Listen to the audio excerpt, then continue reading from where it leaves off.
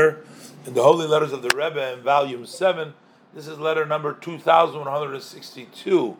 Baruch Hashem, the 5th day of Tammuz, Tavshin Gimel, Brooklyn. The Rebbetzin, Mrs. Kayla Tichya Chitrik, Bracha V'Shalom. The Rebbe says, I'm surprised that besides one letter about the work of the women's organization of the Sons and Daughters of Chabad in Montreal, I didn't get any more written reports, news. Hopefully, it's only that it hasn't been written up, but the work itself is really going on as it should.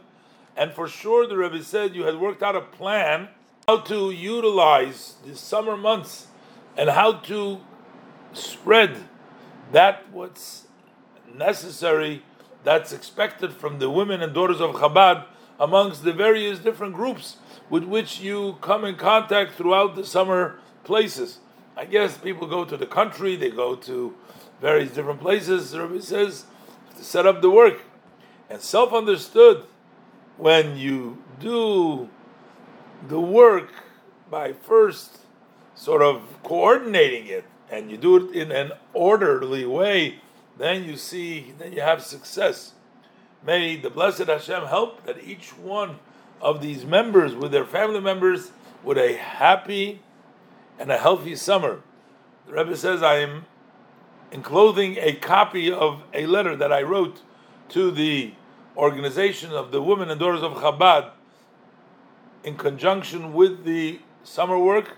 Hopefully, the Rebbe says this would be passed along in a positive way with blessing in the name of the Rebbe by the secretary. And here again, the Rebbe is taking charge, demanding accountability. The Rebbe wants everybody to write to him, to tell him, and to let the Rebbe know, and that the Rebbe is on top of it.